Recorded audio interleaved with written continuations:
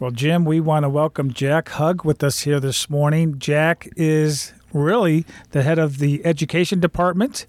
And so, Jack, we want to welcome you to the radio broadcast. Thanks for having me. So we're here today to talk about a special event here at Haven of Rest, actually a part of Haven of Rest, but it extends a little beyond us, that we do for many years now. And you are the big point person for this event, and I'm trying not to ruin it for our listeners and let you describe it for us. But Jack, could you tell us a little bit about the upcoming event that we have here? Sure. So it'll be our 29th annual Hope Sports Camp, the last 2 weeks of July. The first week will be for the boys, which is July 18th through the 22nd, followed by the girls' week, which is July 25th through the 29th. And I have been actually involved in all 29 years. However, this will be my 22nd year as being the director of the camp. And it's changed over the years, rightfully so. When it first started, it was more of a basketball clinic. We still do that. Jim, you coached for many years. So we still go over dribbling, the fundamentals of the game, but it's more of a spiritual emphasis now. So we want to attract the kids in with a sport, basketball. We also do volleyball with the girls, but for the opportunity to be able to share the gospel message of Jesus. So the age group for this is... So it's entering grades 3 through 8. Yes. And every once in a while we do get, some that are younger, maybe in second grade, but height-wise they could, fit right in with a third grader. And then this year we actually have one that's too old, will be in ninth grade. And David John, that's who you would contact if you wanted to assign kids up here at the Haven, he approached me and I said, I don't want to turn him away. Have him come in and we're going to have him help out. So he'll be like an assistant coach. Oh, great.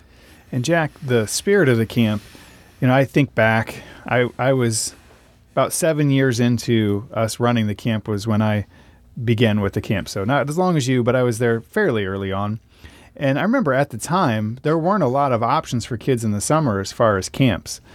So we, especially if you lived in some of the neighborhoods that we were specifically trying to reach here in Akron. Right.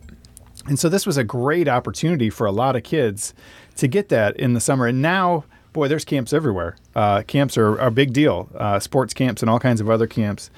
And I think that's where you alluded to a little bit about how we've changed our emphasis. We always had a spiritual emphasis to it, but speak a little bit to the kid that we're hoping to reach.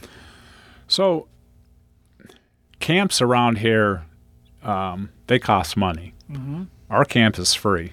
We're blessed with a donor that supplies the funds to make this camp happen. Our camp is more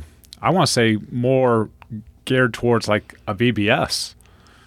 We want the kids that aren't going to maybe progress and play sports in junior high, high school. So we're going to play multiple things. We're going to play basketball. We're going to play, the camp this year, as it was last year for the first week, is out at the Chapel Marlboro, which is out in the country. And there's a huge field, a ball field. So we can go outside. We can play kickball. We can play wiffle ball. It's like gym class. And the kids can come. They have fun. They're going to get well fed. And once again, we have that opportunity at the end of each day to be able to share that message. So we're not looking for, back in the day when it first started, it was like the athlete, that person that was going to, we've had kids in the past that went on and played baseball, football, basketball with some of the local powerhouse high schools around here. Now, we're looking for maybe not the best athlete. We're looking for just a kid that wants to come out and have a week of fun. Well, Jack, let's talk about the logistics. What happens in the morning time? Where do they meet? How do they get up to the chapel in Marlboro? How does that all work? So in years past, we used to send vans into the neighborhoods and actually pick kids up and bring them back here to the mission. And last year we actually stopped that, where now the kids have to get here to the Haven of Rest. Once they get here, and they have to be here anywhere between 8 and 8:30, we'll feed them a breakfast. And then we try to load up the vans here between 9 and 9:15, and then we transport them in the vans to the church, which is, once again, the chapel in Marlboro. And then, so we're out there from 10 till 2. We provide them lunch that is all catered in each day. And then at 2 o'clock, when we dismiss from there on our stop back, of course, you can't have a great camp unless you have great ice cream. So we stop and get all the kids a ice cream cone. Now, one of the things that has been kind of special to me, because you alluded to, I was able to help out with camp as a coach for several years, and haven't got to do that so much for the last the last few. But I had the experience more than once where there was someone who came through as a young camper, and I'd see them out and about town as a teenager, and they'd say, "Oh, hey, Coach Jim," and it was almost took me back, because I'm like, and then I realized this was someone that we had in basketball camp. Right. They'd want to tell me how they were doing and update me on life and all that. And so, Jack, I know that you've had some of those experiences too. Maybe share with our listeners what the impact of camp has been for some of these kids. It's amazing, and let me ask you a question real quick. How did you feel when that kid approached you and said, "Hey, Coach Jim"? And it was awesome, because you think we have a week. We just have a week in their life, and it leaves a real lasting impact. That's special. Right, absolutely. There's been one time I was going through the drive-through at a fast food. I don't know if it was McDonald's or whatever. And the person that was waiting on me said, "Hey, aren't you Coach Jack?" And I'm like, "Yes. How do I know you?" And he goes, "It was from the Hope Sports Camp." And this is going years ago. And I was like, "Wow, you still remember that." And I've had kids come up to me even at the mall or a grocery store. And it's really amazing is when I've been at festivals and you'll see some of the kids and they wear the old Hope Sports Camp. And it's just like, wow. And it just opens up conversation. And I know, like Adam Bloom, who's on staff here, we always want to get involved in the kids' lives. So even the kids that might be playing junior high sports or some type of even a school activity, it could be a spelling bee. We will reach out to them, and if they let us know, we will make an attempt to make it to their event just to encourage them and show them, hey, we support you. Well, Jack, 27 years you've been involved, you said, or 29? This is our 29th year. I've been involved for all of them. This is my 22nd year as being the director. Right. So when they go up to the chapel, obviously, and they have lunch up there, you'll probably do it outside in the picnic area. You had mentioned, because we just started doing this last year, going to the chapel out in Marlboro, and it seems like the kids really enjoy that trip out, getting to see a little country, and kind of getting away from the city. They get to smell the country, too. Yes, they do. So it is. It was neat last year, and I'm sure it'll be the same this year. When you go by the farms and there's cows out or horses, and the kids just, they mention that. You hear them talking in the van. So it really makes a transition. And it's like to get them out of their lifestyle here. They're stuck here in the city. Let's move it out to the country. Last year was a blast. Worked out perfectly, and we're just, once again, we're thankful for the church to open up their doors to allow us to come in for both weeks and basically take over the church for 2 weeks and at no cost. So we had mentioned this a little bit earlier in the broadcast, but it was just in passing. Someone might be listening and they might think, I have a child or a grandchild that maybe this camp would be just what they need this summer. They've heard you describe it and they've heard some of the testimonies and think, I'd really like to have my little one sign up. So you mentioned David John. What would be the process for somebody if they were interested in having their child sign up for camp? So probably the two quickest ways would be to call here to the Haven, 330-535-1563, and speak to David John. he could register the youngster. The other would be there's a thing out on our website, havenarrest.org, and you can fill out that form, and it actually goes to David John as well. You know, one of the things you guys do up there is the devotions with the kids and the girls. And I know, talking to Adam Bloom, I've talked to you about that. That's really a special time because a lot of questions come out of that devotion. Obviously, we're sharing hope with them. Sometimes the kids might open up and maybe ask for prayer. Why don't you talk a little bit about that? Yeah, so Adam, last year we really transitioned. In years past, we were always broken down into teams, and each coach shared a devotion. Last year, we decided to transition to make it one group devotion, and then after the devotion, split back into the teams and let the kids ask questions in regards to the devotion that was shared that day. It worked out so well that we're going to continue that this year. The kids, the amount of questions that the kids asked about the devotion was just incredible. And one, it keeps us coaches on our toes to be able to give the answers. But it also shows us that, hey, these kids are paying attention. Mm-hmm. They're paying attention. They might not listen when we want them to clean up after themselves from eating lunch or to pick up or listen and do this drill or that drill in the game of basketball or volleyball. But they're listening for the most important time, which is that devotion. And they're coming back and they're asking all kinds of questions.